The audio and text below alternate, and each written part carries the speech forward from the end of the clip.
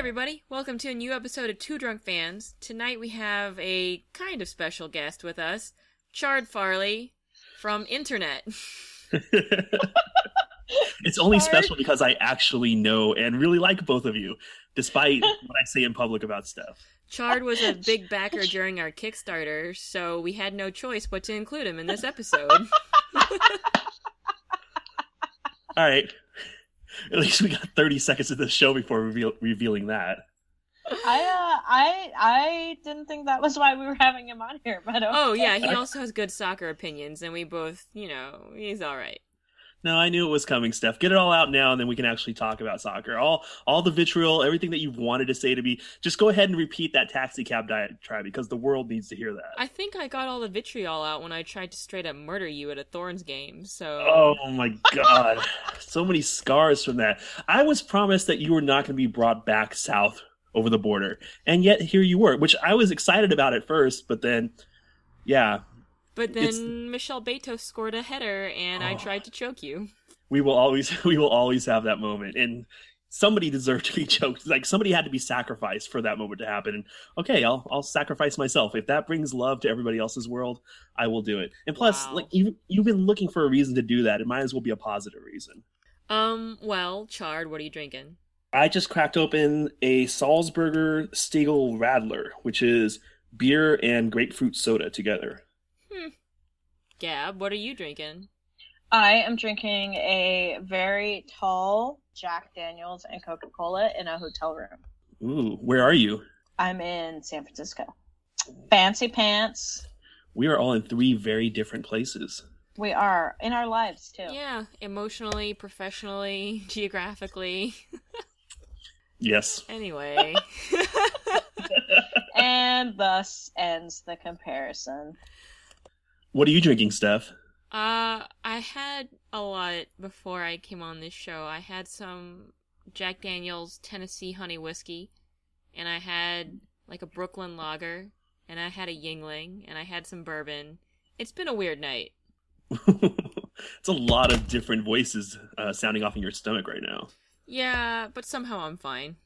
Oh, I think You'll we should make let the it. listeners be the judge of that. Retweet this podcast if you think Steph is fine. Favorite if you think she's tanked. So let's just jump right in. The first thing we're going to talk about tonight is Jill Ellis and her fancy new contract. Because we're stuck with her through 2019, apparently. Gab and Chard, how do you guys feel about it?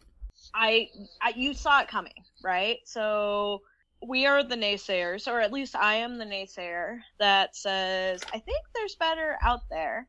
And then Jill Ellis goes and wins a fucking World Cup, not using the game plan. I mean, unless she was just trolling everyone who is a fan of the team, up until that China match. You know, she won a World Cup.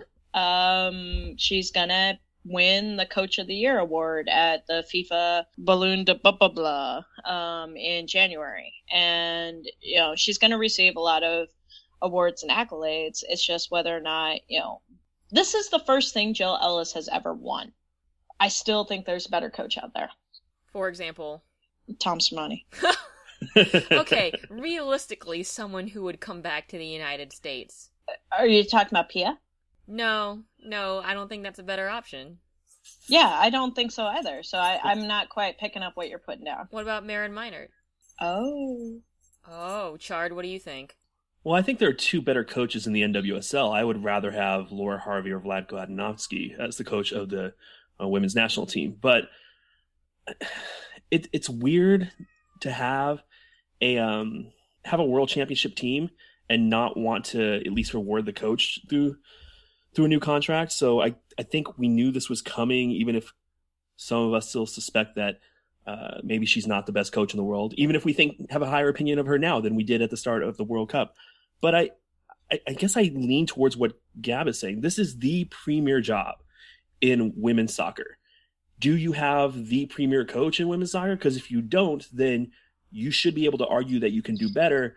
And if your organization always is preaching the standards are so high, nothing but the best, then it's a little bit weird that you're not upholding those same standards in what is probably the most important managerial position on your team. Yeah, and I think we've seen a lot of indicators over the last year and a half that Jill Ellis just isn't up to the task. I'm going to be really intrigued. I mean, at this point, I think we could rename the TV show, yeah, because we're recording ourselves with video right now. We could rename the podcast to Prove Us Wrong, because I would love to be proven wrong and have Jill Ellis call in all of these young players, have U.S. Soccer really pivot and start working on development and really start addressing some of the major issues that we all know this team and this organization has. But I think Jill Ellis is too far on the inside and is just going to stick to the company line. I think that's something that comes up for me, too, in my mind. Jill was brought in because she was a continuity person. Tom didn't have the support of key elements of the program. Jill represented a point of continuity from the Pia Sundhage era, and when they brought Tony Gustafsson back in, that doubled down on that continuity. Over the next 4 years, we're not going to need continuity. The team is going to need anything but continuity. They're going to need the change that you're implying. And perhaps Jill Ellis can be that person. But the logic of bringing her in because of the current group that they have and retaining her because of the current group that they have doesn't hold once that current group fades away. Which is going to happen fairly soon. The process has already started. Box is gone. Holiday is gone. I mean, they'll be on the Victory Tour, but for all intents and purposes, they are gone. Excuse me, that's a cat. I gotta kick him out. Schmidt is really vocal tonight. Rampoon is going to be gone soon. Abby might be gone soon. Who knows? She keeps making sounds about, if I'm asked to play, I don't know if I could say no to that. Here's the bet. Who's out first? Rampoon or Abby? Rampoon. Yeah, but really? Yeah, but really. But really? But really. Christy Rampoon will retire first, I think. Yeah, I wouldn't be terribly surprised if Christy Rampoon is the head coach of Sky Blue FC this time next year. She's already got a couple seasons of player coach under her belt there. Yeah, so Jill's contract is pretty long term through 2019, possibly through 2020, and that represents a whole new cycle. And she said there was a press call, and she said the national team is not a place where players can come to develop. It's where they should come and thrive, like Julie Johnston. And I'm like, I don't know if we're just using words differently. But I feel like Julie Johnston did come to the national team, and she needed some development. She still needs development. We saw her make some pretty big fuck-ups during the World Cup, which fortunately didn't cost us anything. But she still needs development. And there's this assumption that there's another place that players can go besides the national team where they can get that quote-unquote development before they quote-unquote thrive on the national team. But I don't think that's true. There's only so much you can do on your NWSL team. And what if you're on, not the greatest team that doesn't really develop you? The national team might be the only place where you can come into your own and mature as a player. Well, and with all the camps and all of the time that they're actually spending together, you would hope that they're developing a pool. And they're developing all of these young players. I mean, we kind of saw this before the World Cup. Before they named that roster, where they actually did create some sort of competition to be on this team. I mean, the roster was what we were expecting. There was no real competition. There was no real playing for your spot. But there is a point where you just have to say, okay, we need to bring the youth in so that we don't create a situation where everybody's just comfortable. I think Jill's comments really reflect a diversity of opinion that everybody has about the state of the NWSL right now. And like Steph, the part that Steph read or remembered implies, people don't see the national team as a place where you can really develop talent. And like Steph said, where else are you going to go? The Federation is basically requiring all the players to stay in the NWSL, but it's not really a place that players are going to develop, at least players that are inspired or really close to the national team, the senior team, getting regular call-ups because they're away so frequently. And when they do come back, it's pretty obvious that the level of play for most of these players is greatly diminished just because I don't think there's the attitude within the group that your club team is your primary responsibility. And so we see a lot of players performing below their best. I mean, I'll give it to Julie Johnson. I don't detect that in her, but most of the players, most of the national team players, you can look around and go, yeah, I don't think you would be doing that as far as like their level of output for the national team. She went on this St. Louis radio show where they asked her about that, and she responded as though I were like a preteen asking her, where can players go to develop? She was like, just go to an environment that challenges you. And I'm like, that's not what I'm asking. But you're right. It's not what you're asking, but it also talks a little bit to how much they actually mentioned going to Europe in that press call, and how players that go to Europe are still being scouted. Like Tony is going to be scouting in Switzerland or Sweden and Germany, because that is all of Europe, right? Yeah, sure. That is going to cover everything. Tony in Sweden and Tony in Germany, let alone, nobody's paying attention to France or England or any of the other leagues that they have going on over there. But I mean, that flies in the face of history. That flies in the face of what we know, which is U.S. soccer asked players to come back to the States. And it wasn't like a polite ask. It was if you want a shot, you need to be here. You need to be playing in the NWSL, because we're not going to be scouting you abroad. Which Jill Ellis disputes. Right. And it's just so insane when you look at the development that people like Kristen Press had in Europe. And she's obviously not the only one. You can look throughout the squad that went to Canada this summer, and there are a number of players that greatly benefited from their time in Europe. Mm-hmm. And particularly with after the Olympics, that 3-year gap between major tournaments, why not let these players spend a couple years in Europe when it's not absolutely essential that you're finding the right players during those 2 years? I think the biggest issue when I talk to coaches is just the pure length of the NWSL season. And I think when we watch the NWSL, at least when I watch it, I don't feel like the quality of the league is lacking. I think it has a certain style that's different than the top leagues in Europe. But I don't think the overall quality, either in the talent or the game itself, is lacking. And I think you'll hear people like Laura Harvey that have experienced both sides of the pond reiterate that. But the season is just so short for players here that it's very difficult, one, to be loyal to clubs or to have any kind of chemistry with your clubs, especially when you're being pulled away so often. But secondly, to get the kind of 10 and a half month training that you get when you're in Europe and that you need to stay at your peak as a professional athlete.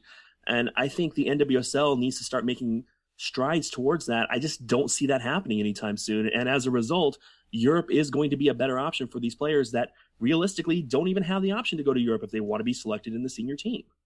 Yeah, you're kind of fucked. Like, either you go to Europe and develop as a player, but then the Federation and Jill ignore you, or you stay in the NWSL, you don't necessarily get, broaden your horizons or get the different kind of training or the length or quality of training that you need to develop, and you still don't get noticed by the Federation. So, good luck, motherfucker. Yeah, and then you hear the story of Lindsey Horan, where it's become a not so open secret that she is considering coming back merely because she doesn't have any faith that no matter how well she does in France, that she will have a regular route into the national team. And that, again, is sad, because I can't imagine her developing as well in college as she has in the environment that she chose. I think Lindsey Horan is probably the most high-profile American right now overseas that national team fans are kind of paying attention to. And if she can't get a look, then who the fuck else can? Right. And since the national team is where these players, it's what their whole career has been pointing towards, it's easy for some of us just to say, well, screw that, just go to Europe and cash in. Yeah, maybe even if you consider what they would make with the national team in a given year and then with their NWSL salary, they make a little bit more in Europe. But for these players, that's not worth giving up your dream.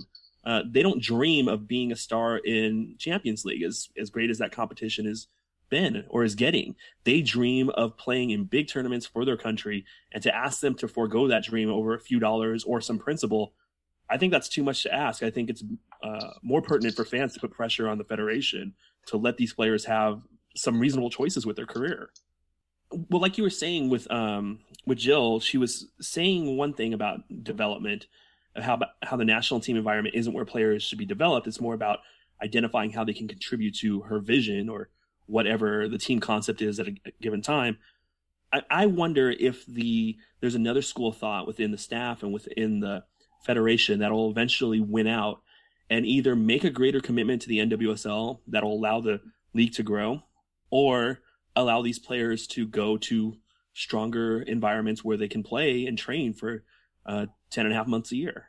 Those are all excellent questions. I'm still not told that Jill's a leader, let alone is she the leader that is going to be able to incite change. Like, how much of winning the World Cup was Jill? And how much of it was forced on her? Or circumstance, or somebody else? Or how much of it was the ball was already rolling? She's going to have 4 years to figure it out. And how many years did she have at UCLA to develop that program? And yeah, that program made it to the tournament a number of times, but never won. Mm-hmm.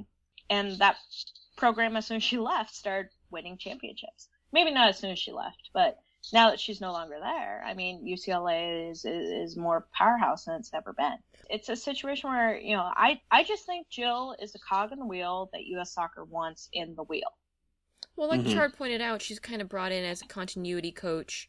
It seems like some feathers were ruffled under Tom, and she was brought in to soothe a couple of ruffled feathers and try to just get this team over the finish line. And now that she's signed a new contract and kind of we're at square one, we're at the beginning of something new. Well, the Olympics, whatever, but, now that the World Cup is over, we can start looking at other things. But will she?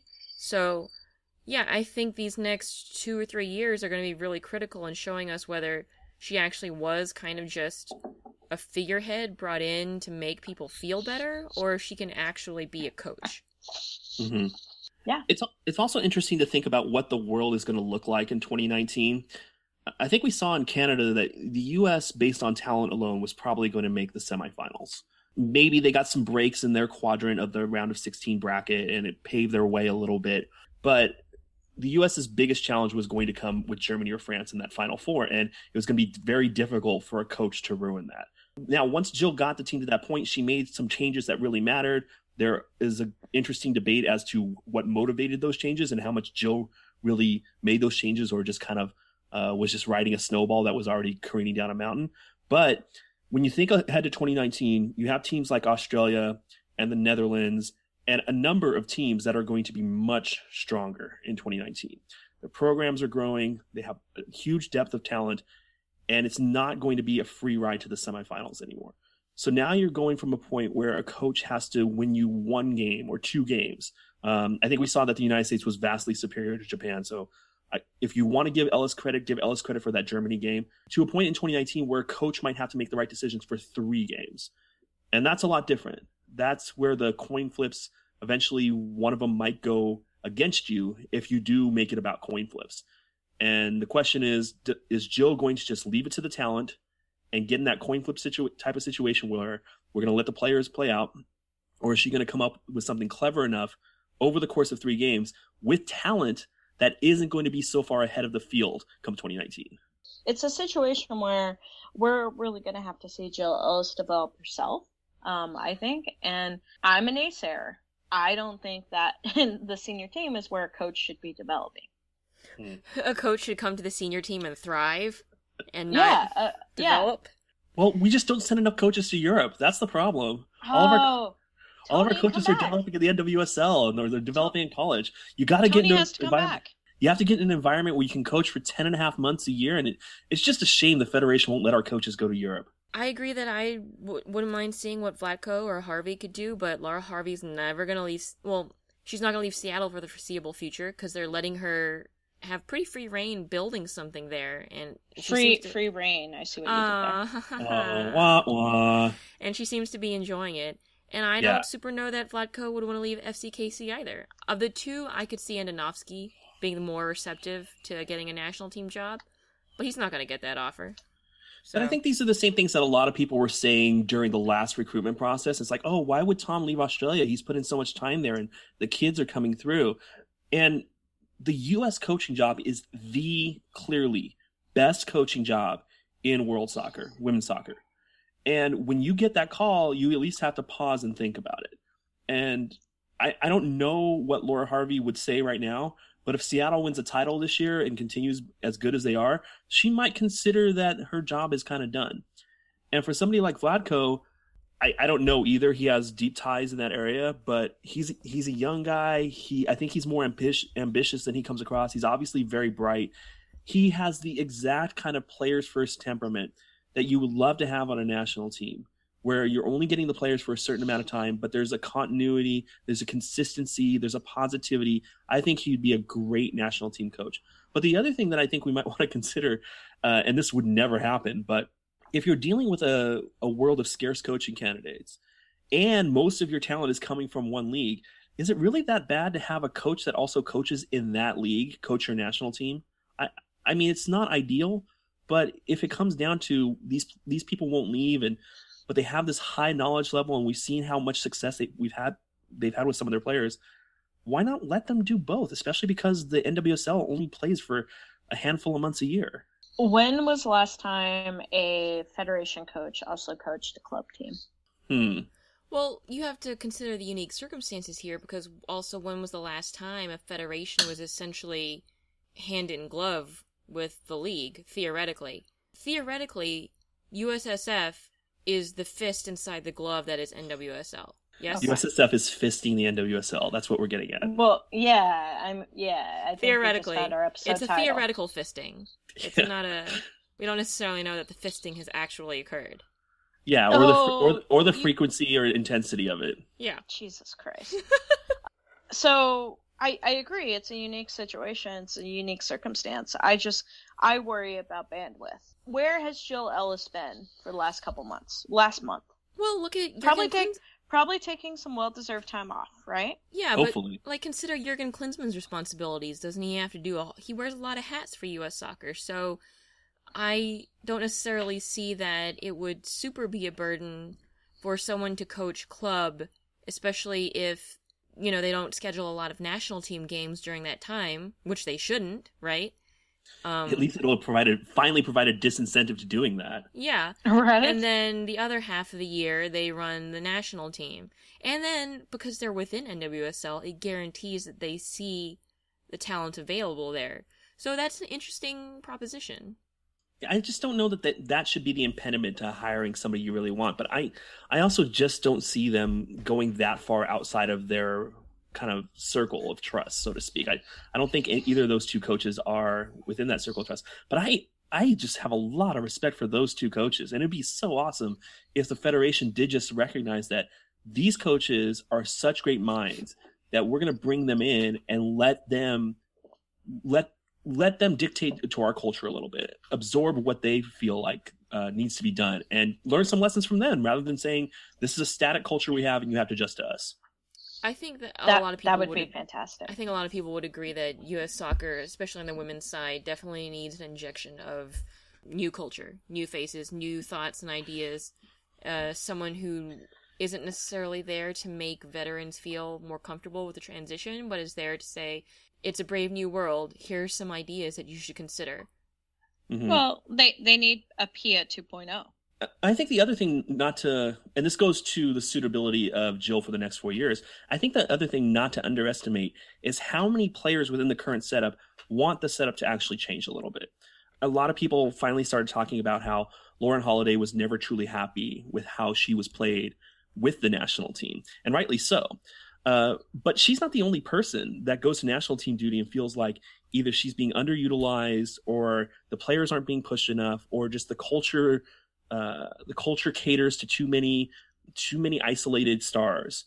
And bringing in somebody that'll change that up a little bit might actually in the long term be a better thing. But then again, that just puts us right back to where we were with Tom Sarmani. So we've had these discussions before. Well, it's not just change up. I mean, if we're talking about Vlatko specifically, look at the performances he's been able to get out of Holiday and A-Rod versus how they perform on the national team. So you can see what happens when they have a coach who knows how to correctly utilize them versus a coach who's like, well, I have these really talented players, but I already have a plan, so I'll just fit them in where I think that, like, I can hammer them in as best I can, and then if they don't perform, Yeah, and it's not just them. You see people like Leanne Robinson and Erica Timrak, Jen Buskowski performing at national team levels for their club. And one of those players did not get a chance at all this last cycle. But when you saw Leanne Robinson and Erica Timrek go to the national team, it's like, okay, they kind of look like ordinary players now. And that's understandable. You can't be the same player in every situation. But it is remarkable how many players do seem so comfortable under Vlatko. And maybe that's just me matching what the players say about him, because he's very popular with his stars. And I think that's your resume. That's your LinkedIn profile. That is something that U.S. Soccer should be tapping into, is who's able to motivate players, not necessarily who's able to manage our superstars. Yeah, what happens when the next generation of superstars aren't as self-motivating as this one? Right.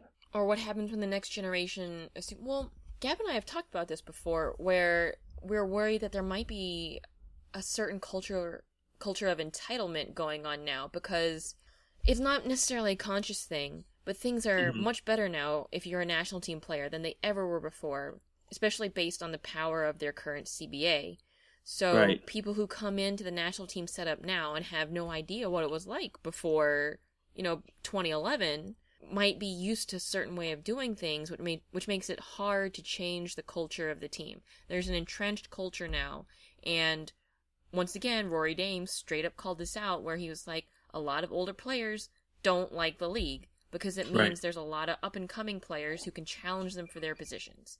And by definition, that is why we have a league. It's incredibly frustrating to think the older players are not 100% bought in because they feel like their career is at jeopardy, when in reality, hey, guess what? You're a professional athlete. There's always going to be somebody younger, faster, and potentially more talented than you. That's why you need to stay on your A game, and you can't slack. Well, two things come to mind for me when you're talking about this. One, the problem that you were just talking about, Gab, would be solved if players were held more accountable for staying at a top level during the NWSL season, and coaches looked at their performance in the NWSL as an indicator as how they performed for the national team. And I think the forwards in this last tournament were a really good indication, where the people who weren't scoring goals in the NWSL didn't all of a sudden start scoring goals at the World Cup. And intuitively, that makes sense. We just kind of take it for granted that the Sydney Leroux's of the world are different players for the national team. They are, but part of that is because they're not held accountable for their play in the NWSL. So if Jill Ellis really wants to look at the NWSL as the place where players are really going to improve, she has to demand that of them, and not just look at it as like, okay, you're going to be gone in the NWSL a couple months, and when you come back, we'll see how you are. She has to be interacting with these players and their coaches on a regular basis, just as Jurgen Klinsmann does, to see where they are, to see how they're progressing. And if they don't make the progress that they're supposed to, they don't get called in. And that never happens with the national team right now. You never see somebody drop for form on club level. Whereas every place else in the world, it's a regular thing. It's an expectation that you will stay at the top level. But the other thing, and it feeds into it, is what you were saying about the CBA. It's getting so expensive. Well, this is what everybody says, at least. It's getting so expensive to expand the player pool that it's becoming prohibitive because of the CBA that's been negotiated. And so it's an interesting problem that we want these players to be compensated. We want these players to get get their share of the dollars that they're generating for the federation. But that then creates a disincentive for the federation to expand the player pool and introduce more players to those salaries and those benefits. Would you then argue that then it becomes more important than ever to cycle out older players if we're going to try and balance their dollar value versus the size of the player pool?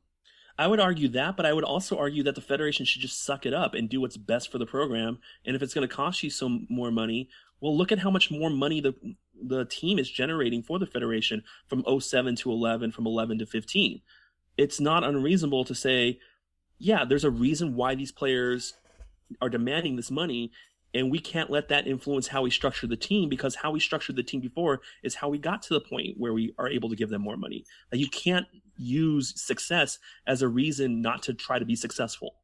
Right. You can't use success as a reason to put, handcuffs on yourselves or a cap on the amount of money that you're spending. Let's apply this logic to the men's side. The men's side is not a winning side when it comes to major international tournaments that go outside of CONCACAF.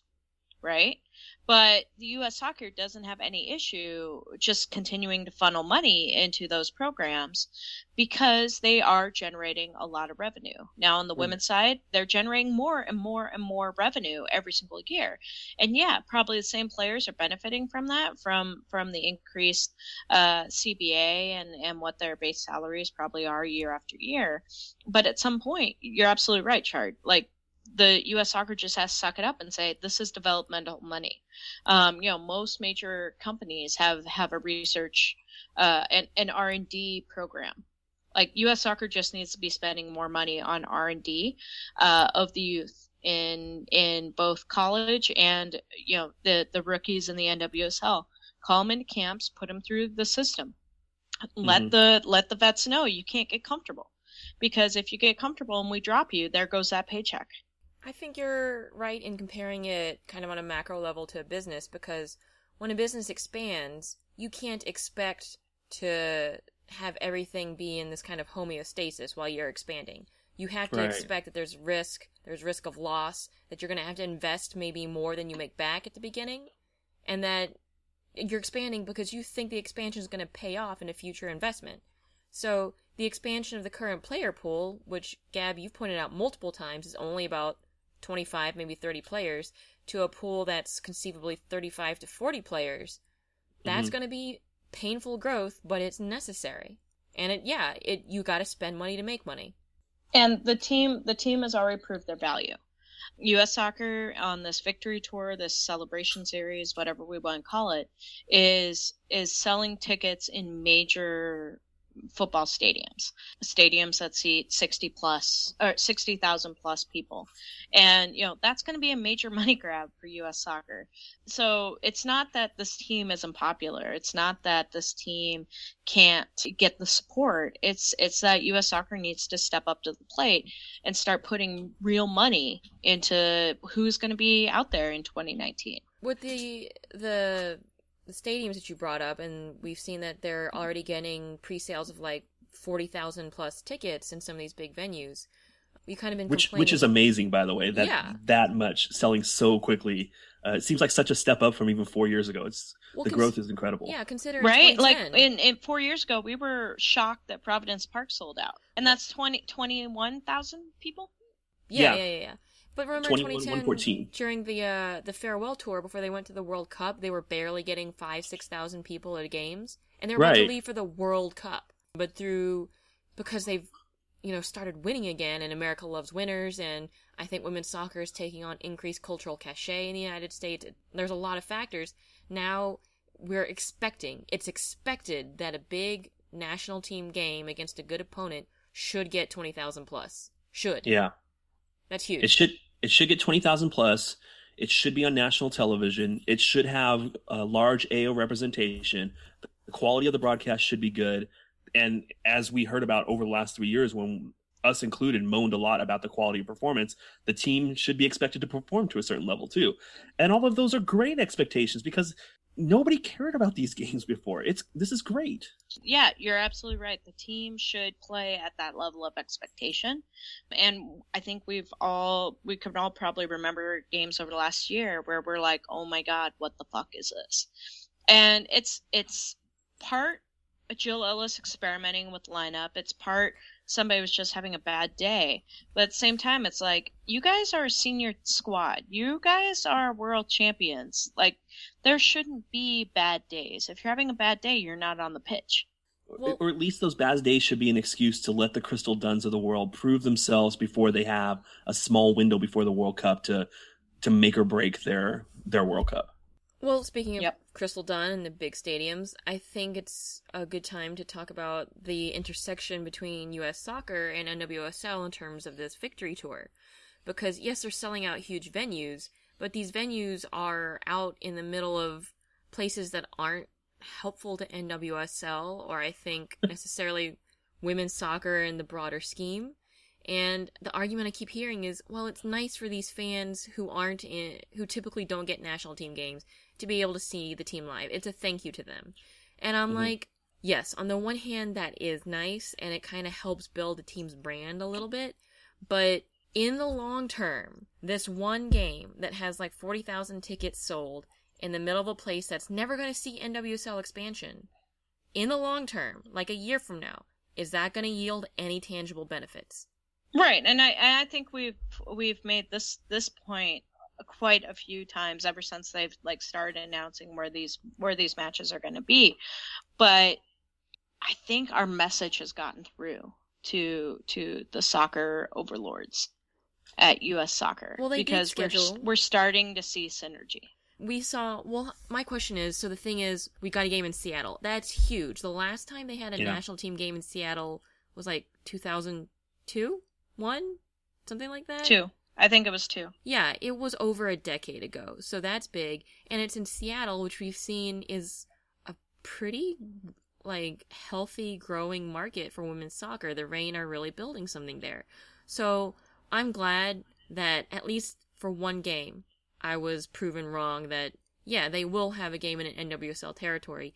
And the Reign are doing this cool thing where if you put down, I don't know if it's a deposit or if you actually buy season tickets with them for 2016, you get first bite at this national team game. That's a great promotion. That's great. That's great that they're even thinking on that level. I mean, even if like that doesn't work at all, the fact that there is that level of coordination and there is that attempt to link the products together, I think that's great. There's nothing bad that can come from that. Yeah, the linking, because now in people's minds, it's like buying Reign equals buying national team. The league and the national team should be cross-wired in people's minds so that when you think of one, it naturally invokes the other. And this is a great step forward in doing that. I just wonder who was the impetus behind this plan. Was it U.S. Soccer, or did the Reign go, hey, guys, if you're going to be here, why don't we do this cool thing? That seems like the more likely scenario. That's the type of scenarios you hear about before, at least. I mean, so that's 6 games announced already. It's 2 against, Costa Rica, and then 2 against Australia, and 2 against Brazil. And out of those 6 games, still, only 1 is in an NWSL territory. Well, and 2 of those are being dubbed or have been called celebration games, where it's going to be the exact same roster as was at the World Cup.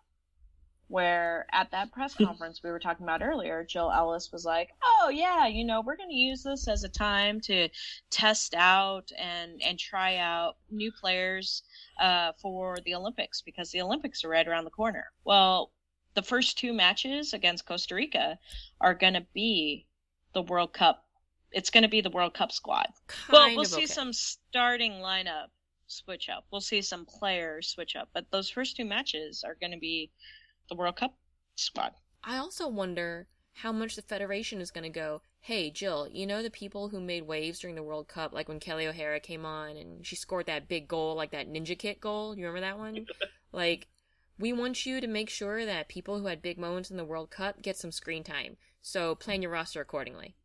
And I don't even think that's that unreasonable. That, to me, just means you need to schedule more games at the end of the year where you really are preparing to round out your roster that you're going to take into qualifying and really identify people that might make the smaller squad that's going to go to the Olympics. I mean, it's a smaller team. It's not like they need to introduce anybody. They're going to have to make some tough decisions. A couple of people who aren't retiring aren't going to be able to go to Rio. But at the same time, I think people like us, it would be really difficult if somebody that's playing as well as Crystal Dunn, who is having an MVP level season and was right there, has no option to play her way into the team.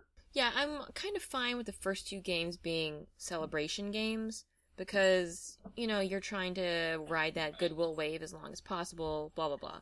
But the other 8 games, definitely. The Crystal Dunns of the league need to have some avenue to kind of force their way in through the sheer force of their talent. Because if they can't force their way in through sheer force of talent, then what the fuck is America for? America's not for the Crystal Dunns of the world. No, the Crystal Dunns of the world have to work much harder than others. But you know what the U.S. does have? Crippling debt and a struggling, shrinking middle class. CONCACAF World Cup qualifiers. Oh boy. Hey. We're hosting this year. Yeah. Next year, I guess. And you know what? We saw during the Olympics that counting out some of the smaller teams like Costa Rica is just not a smart thing to do anymore. Well, we only get to send CONCACAF's only sending 2 to the Olympics, though, right? Yeah, so qualifiers are going to be cutthroat. Yeah.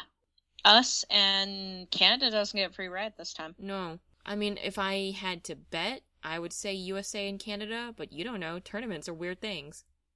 I mean, 2011 wasn't so far ago, and obviously the U.S. had to take the long way into that World Cup. And like you said, teams like Costa Rica are more competitive, but I'm not so sure the U.S. has any realistic worry in qualifying. I definitely think Canada probably does, though. I'm like you, Steph. I would definitely bet on Canada, but wouldn't be so shocked out of my pants if they were upset by Costa Rica or Mexico. Depending on the roster, and they might have 2 or 3 friendlies before qualifying. Depending on those go, yeah, my shock level is going to vary. Mm-hmm. Yeah, I want to see what Canada does next. Like, how does Herdman bounce back? What sort of game plan does he have? You know, which players on their roster are going to retire that haven't already announced it? Or which players need to not be relied upon going forward? I mean, Melissa Tancredi got a lot of playing time this summer, and it was just because he didn't have any other options. Correct. And there were a couple of other areas where you could make the same argument. But then again, a team that has Kadisha Buchanan, Erin McLeod, Christine Sinclair in CONCACAF is going to be difficult to keep out of the Olympics. How long do you guys think it's going to take Canada to see a return on the investment they made into soccer going into this World Cup? I don't know, because I don't know how much of the Pan Ams you watched, but they sent a youth squad. Mm-hmm. And they didn't win, but they did send a youth squad playing against full senior teams. And they were competitive. They were competitive. There, I think some people underperformed, but there were a lot of promising youth players in that squad. I mean, foremost among them, obviously, Kadisha Buchanan. But Canada looks good on the goalkeeper front for at least another cycle. They've got some promising forwards coming through. And then in Jessie Fleming's class, they have, some midfielders. I think maybe where they're going to be worried is defense, to find someone to pair permanently with Kadisha Buchanan. But their youth program, the U20 and U23 level, I would say there's 4 or 5 good players coming through with some development on the national team, who could make the squad as competitive as they've been in the past when they've been at their peak. And I think that John Herdman's doing a good job of getting the younger talent placed in programs, whether it be at club level or in college, that are steps up from where players were before, I think. Or at least there's more players going to places where they'll be able to develop quicker and there'll be a greater depth. So I almost think 2019 we should be able to see that difference. I think the biggest question will just be, what kind of Christine Sinclair and what kind of Erin McLeod will Canada have in 2019? The Christine Sinclair they'll have in 2019 will probably still be Christine Sinclair, because she's pretty much said she intends to try one more time in 2019. By then, yes, she will be slower, and her role will have probably drastically changed from even what it was in 2015. But I don't necessarily know that at that time they'll have anyone who will still be on her level. Absolutely not. If she wants to start, then she'll start. But even over these last 2 or 3 years with the NWSL, we've talked. I say we as if I'm on this podcast every week. But amongst us, we have talked about the fact that the NWSL hasn't exactly been the rosiest of places for Christine Sinclair. Her goal rate has actually dropped at international level over the last few years, and we saw in Canada that she wasn't the same potent threat that she was at the Olympics, even though she still, in my opinion, had played very, very well. She's turning into somebody that has to be more of a facilitator. I think part of that is because defenses can concentrate on her so much because players like Melissa Tancredi aren't as good anymore. Diana Matheson wasn't really healthy. But come 2019, that regression is going to continue to the point where is she just going to be like some version of Kelly Smith, just kicking the ball around the park at that point and with limited mobility? I'm not sure. She seems to take pretty good care of herself. She's not nearly as injury prone as Kelly Smith, knock on wood. She hasn't really had a big major injury that's required, more than a month off to recover. So I think in 2019, she'll definitely be more of a facilitator. She won't be that player that you look for on the run to be like, to split the defense, run on and shoot on on the goalkeeper as much, and I think she'll definitely be playing in a reduced... She won't be playing full 90s. She might come in as a sub, or she might start and then go out in the 50-something minute. But even when Kelly Smith was kind of in that, you could tell it was almost time to be over phase, she was still a great difference maker. Just through her skill, her vision, and her experience, even if she never left the center circle of the field, she would at least have one game-changing moment per game. And I think Christine Sinclair will always be like that. She just sees it in a different way. And that's the opportunity that she has. She's like got a beautiful mind, and she's out on the pitch, and she sees the like angles and the probability and the success rates and everything, and you know what I mean? It's like that scene where she sees absolutely all the things happening, and so she's like, all right, I'll do this. Like, soccer's so easy. You're imagining Christine Sinclair drawing on windows right now. Basically, and talking to her like imaginary friends. Yeah. The question has never been, can she see the field the same way of course she does. The question has always been, can Canada produce someone else to take advantage of her vision? And sometimes Melissa Tancredi was able to do that when she was on. You know, she hasn't been able to do that recently. I think. Remember that time Tancredi did like a behind the back overhead, almost bicycle pass to Sink? Yeah, she just popped it over her head because she knew Christine Sinclair was running on. That oh my god, that of was each other, awesome. That awareness of each other is critical. But the current crop of forwards that that Canada has with Leon or Jonelle Foligno. It's just not happening. So I think they're going to have to look towards their U23s and U20s to see if they can find someone to be Christine Sinclair's strike partner at long last. Who knows? And get Merritt Paulson to sign them for the Thorns and let that develop. Here we go. Oh my god. Right? Gab. Right, Richard? Right? No, I'm just looking at the clock and seeing how long it took us to get here. Great restraint on your part. Mine? Yeah. No, you're Mine. Dibs. We're almost at the end of the podcast. I'm almost done with my pint glass of whiskey. Yeah, smoke them if you got them. So we're here at the end. Is there anything you guys wanted to bring up to kind of close out the episode? I would just like to say, I think everyone who goes to NWSL games should respect each other and be nice, especially if you're visiting somebody else's home. And be aware of personal space, and that sometimes high fives and punching is not welcome. Or choking is not welcome. Whatever, you're alive. But just be aware of the way you respond to celebratory or agonizing emotions, and be nice. You're being really nice. You can just say hooliganism of any form is dumb, and hooligan LARPing is dumber than hooliganism. Hooliganism and hooligan LARPing is done. I know. Dumb. Okay, so here's one thing I want to bring up tonight. Mm-hmm. I think this is really interesting. Trying to figure out which coaches in the NWSL, based on what we've seen so far this year, are likely to start with their teams next year. Oh my god. Yeah, I know this touches a little bit of a nerve with you, Steph. Boston, people have been talking about Boston for weeks, so obviously throw that in there. It got out earlier this year that Paul Riley's contract doesn't extend past this year with Portland, so that'll be a very high profile position that opens up. And then I do wonder how much longer Sky Blue is going to stick with Jim Gabarra, particularly with Christy Rampone potentially a replacement in waiting. So you know who else I would love to see on that list is Aaron Lyons. You imagine a world where the Flash exists and Aaron Lyons is not coaching it? No, I don't. But why don't you? This might be something for another podcast. But why don't you like Aaron? He has a reasonable track record of success.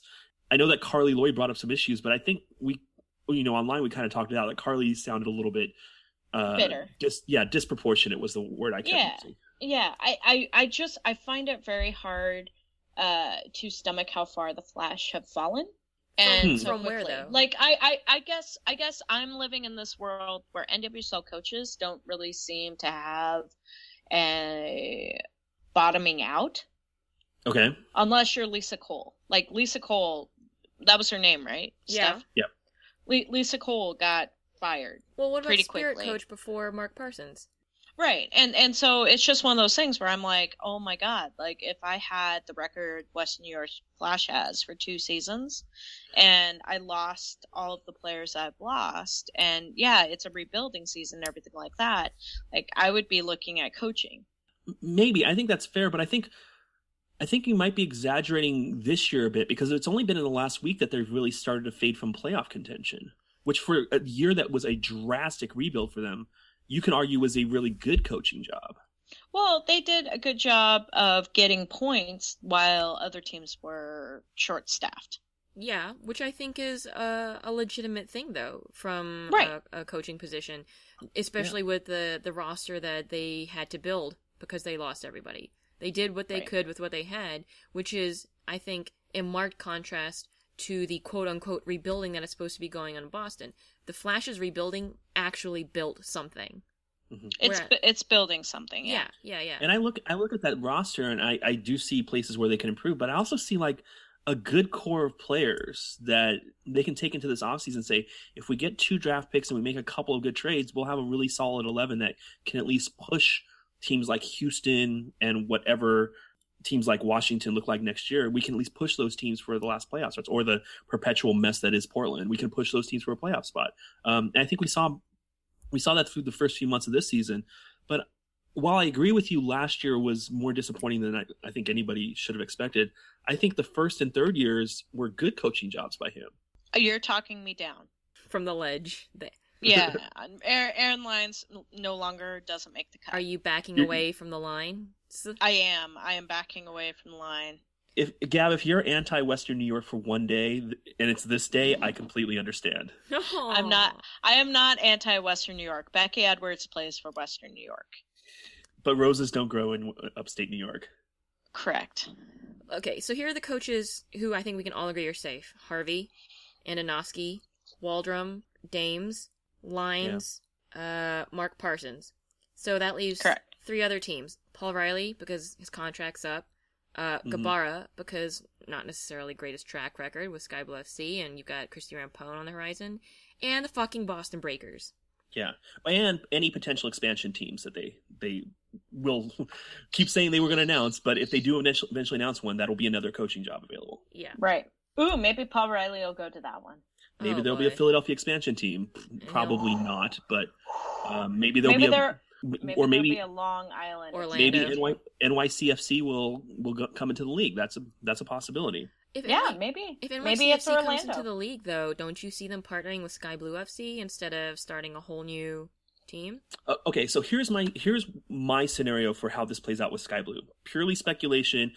This is quote analysis, like as many quotes as you can imagine filling up a page. Like the word analysis is here, and the rest of the 140 characters are quotes. This is the scenario I think happens with Sky Blue FC. I don't see that ownership group ever giving up control of the team, and I see a series of negotiations that were similar to the ones with Red Bull after the first year. I think the league eventually says, we have other strong ownership groups in this market, and we are going to, unfortunately, compromise Sky Blue by giving Red Bull or NYCFC a team. And that will end up cannibalizing Sky Blue to the point that they'll have to drop down out of the first division.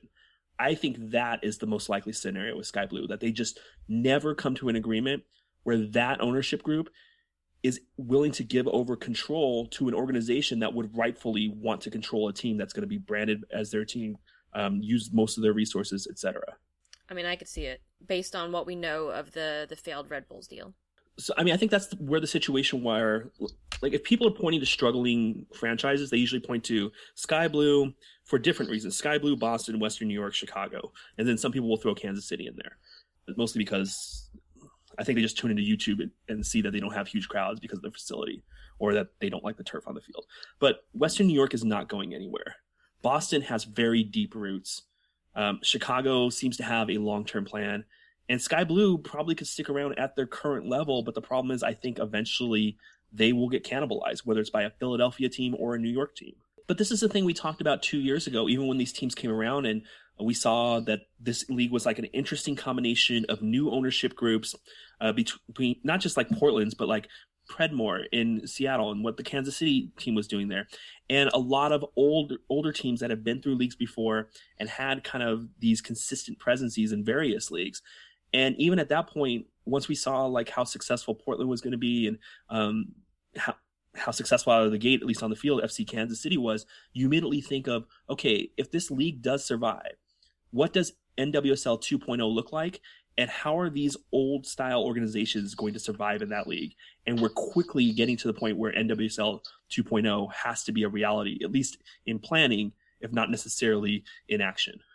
If Sky Blue FC does die because some other franchise swoops in and cannibalizes their audience, I don't think that's necessarily the worst thing, because that just means that someone else has found the winning formula in that area that Sky Blue wasn't able to do. So if Sky Blue ends up going out as a franchise, ends up going out as a club from NWSL because somebody else succeeded, that's not the same as them failing and just leaving NWSL, and then there's this gap.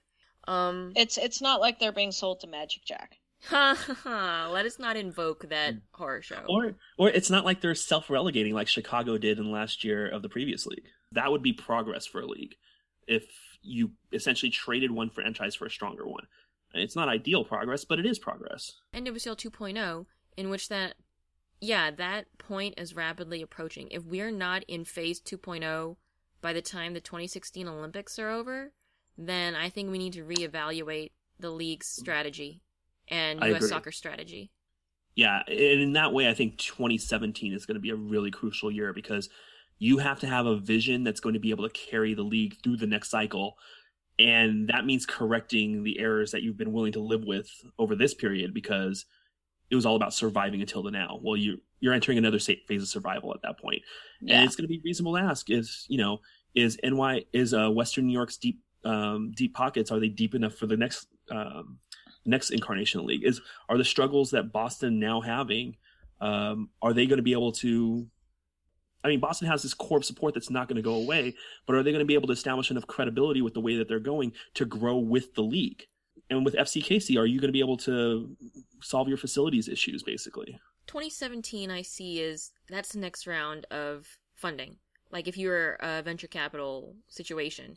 Oh, that's a good analogy. Like 2017 is the time when you should have a presentation that says, okay, in our first phase, this is what we did, and this is how we are now ready for phase 2.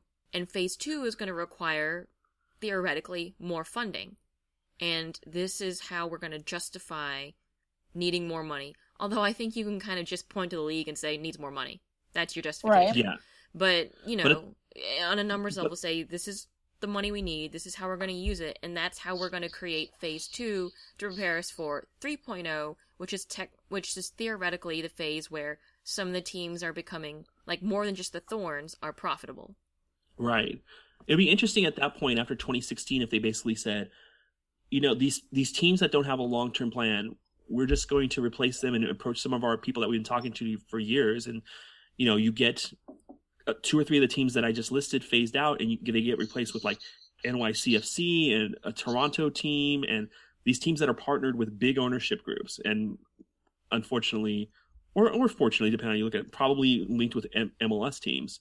And you just say, look, in this next phase, we are planning for a long term here. We've already survived longer than any other league, but we are no longer going to be allocating player resources and administrative resources to these teams that have not progressed in these 4 years. So you're being replaced with these new teams. I mean, teams have failed in MLS. They've lost franchises, and the league is still going. Yep. So I think if NWSL can kind of follow the model where teams fail, but they're replaced with stronger teams, it's fine. Mm-hmm. It's not the case like with WPS where the league eventually shrank down to just 5 teams. And you're eventually going to need teams that can afford to maintain staff that can play longer schedules, that can afford to pay players higher wages without being so subsidized by U.S. Soccer, and that can afford to lose money, significant money in the short term, to do the kind of in-market investments that'll grow the team for the long term. And the unfortunate realities of the league are that not all of the teams in the league right now have the luxury to be able to throw around money like that. Guys, we should start a team. Yeah, let's do it. But where would we base it, though? Well, if I want enough money to have my own team, I would just buy the Breakers. And then move them to Portland. No, I'm down with us trying to unlock the Boston market. I think it's there. I think people have been talking about it for years, either how the Breakers are doing things or how they're marketing things. I would like us to have our crack on unlocking that box. All right, let's attempt to open the box. The Boston box. Pandora's box. Ugh. Okay. Let's break into the box. Okay. We'll talk about Boston. I'll just unload all my feelings about Boston on you in the next 5 minutes, because we've seen the World Cup bump has lasted a little bit longer than it did last time. They saw crowds steadily increase until the last 2, maybe 3 games were sellouts, and the last game was barely standing room only. And nice. This despite having no World Cup stars except for Alyssa Nair, essentially, in terms of name recognition. Yes, we did have, Hafina and, theoretically, Bianca Sierra, but it was Alyssa Nair. That's it. But we still managed to suck people in. And they weren't necessarily coming because, Alex Morgan's in town. We had a sellout crowd when we were playing, I think it was Chicago and the Spirit. And, yeah, you've got names like Ali Krieger and Kristen Press and Ashlyn Harris, but it's not like if Abby Wambach is coming to town, you know what I'm saying? Yeah. Like in WPS, they would be like, Alex Morgan is coming to town, and people would just lose their shit. So, yeah, the potential is there. And Boston's a great sports town, and when you combine that with the increased visibility of women's soccer, I think it could happen, even though this place is so fucking saturated with sports. People are tired of, deflated balls, and the season doesn't necessarily cross over with some other major sports, so it's kind of in a good place. So, it could happen. We just need a few more top players and a little more winning. And yeah. I think that comes by replacing the fucking coach. I completely agree with that. I also think that upper management needs to be reevaluated because they made these decisions to trade off some of these players that are talented players. And I don't think they held out and got enough for those players, even if they made the decision that they should go. How the fuck does Boston give up Leanne Sanderson to Seattle for peanuts? For a second-round trade pick? Well, I don't think we really ever had Leanne Sanderson. We had her rights. Yes. Right. But they had no leverage in that deal. Her rights were going to expire at some point. It was essentially a case of, we have to unload this. Let's just get whatever we can for. And yes, admittedly, I think we could have gotten more. But in this situation, I think they were like, we have to unload this, and who's looking to buy? Mm-hmm. It was Seattle and Portland. And whatever Laura Harvey offered with this second-round trade pick, maybe it was better than what Portland was offering. Because otherwise you'd think they would deal directly with Portland instead of letting Laura Harvey swoop in and be the middleman and get, It just blows my mind. Working her sorcery. I think that just essentially functioned as a 3-team trade, that Seattle had the level of draft pick that worked for Leanne Sanderson and they couldn't quite get it to work with Portland. I don't know this for sure, but I think that Seattle always knew that they were going to deal Sanderson to Portland, and Boston always knew that too. It's just Seattle had the right level of pick to get her out of there, and Portland had the right level of picks to work with Seattle directly. I don't know. I think it's just weird how they announced it, because it seemed like what in another league would just have been announced as a 3-team trade. I think Boston's trading and drafting has shown that coaching and management don't quite have the right head for it. I mean, look at all our draftees from this year, and at first I was so optimistic about them. And I was a fool because a lot of that optimism was based on preseason, even though I knew preseason doesn't mean shit. They also got off to a good start in the actual season too, Steph, in your defense. Yeah, that too. But we had 5 draftees, and out of all of them, we only had room to sign one, and we picked Verdoya. And I thought I was pretty up on her, but Verdoya has had virtually no time this season. She's played with the reserves, but she has not played for the senior team that much. She's subbed on here and there, and hasn't really done anything. Meanwhile, Jamia Fields, who we dropped, has gone to Western New York, has seen a lot more time for them, and arguably had a lot more impact for them. Whereas in Boston, we needed a Jamia Fields before we ever signed Kaya Simon. We needed her, because we were dropping points left and right during the World Cup when we needed another goal scorer who could work with Stephanie McCaffrey and Christy Mewis. And I just think that our record and our drafting and, our trades have all kind of come together in this wibbly-wobbly ball of evidence that says coach has to go.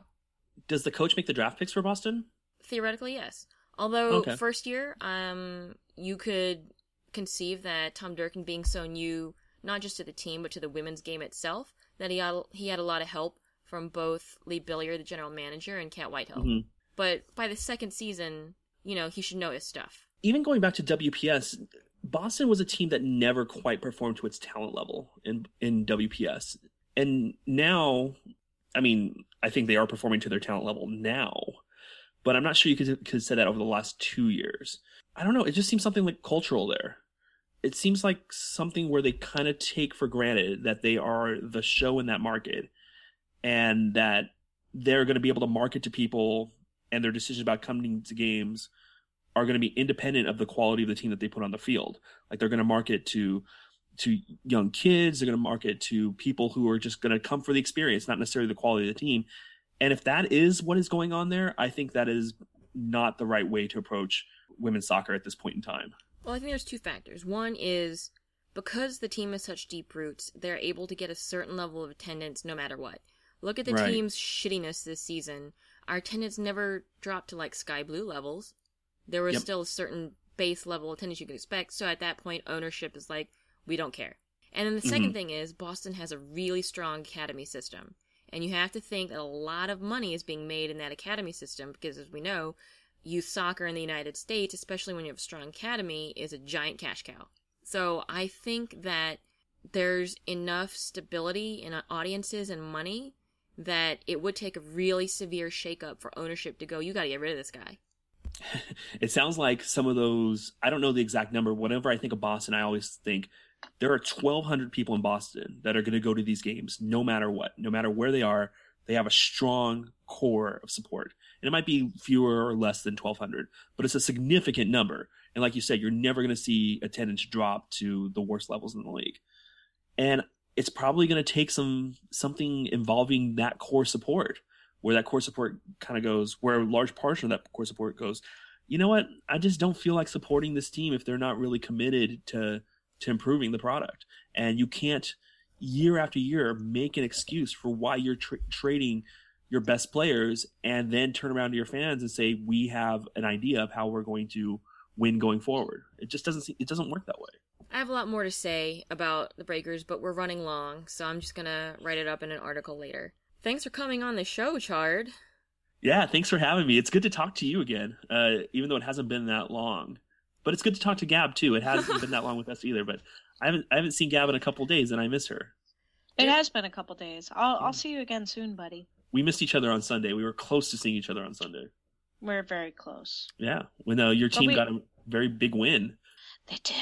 Oh my God, we're on 2 wins going into Kansas City tomorrow. We don't need Steph, to dwell on that. We didn't talk about this, Steph, but that midweek win for Portland, that was the worst.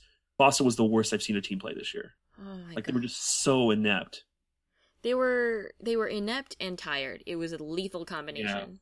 Yeah, and against a team that now seems to realize it has to start getting 3 points instead of 1. Yeah. Thanks a lot for bringing that up. I regret ever meeting you. I regret ever meeting Gab as well.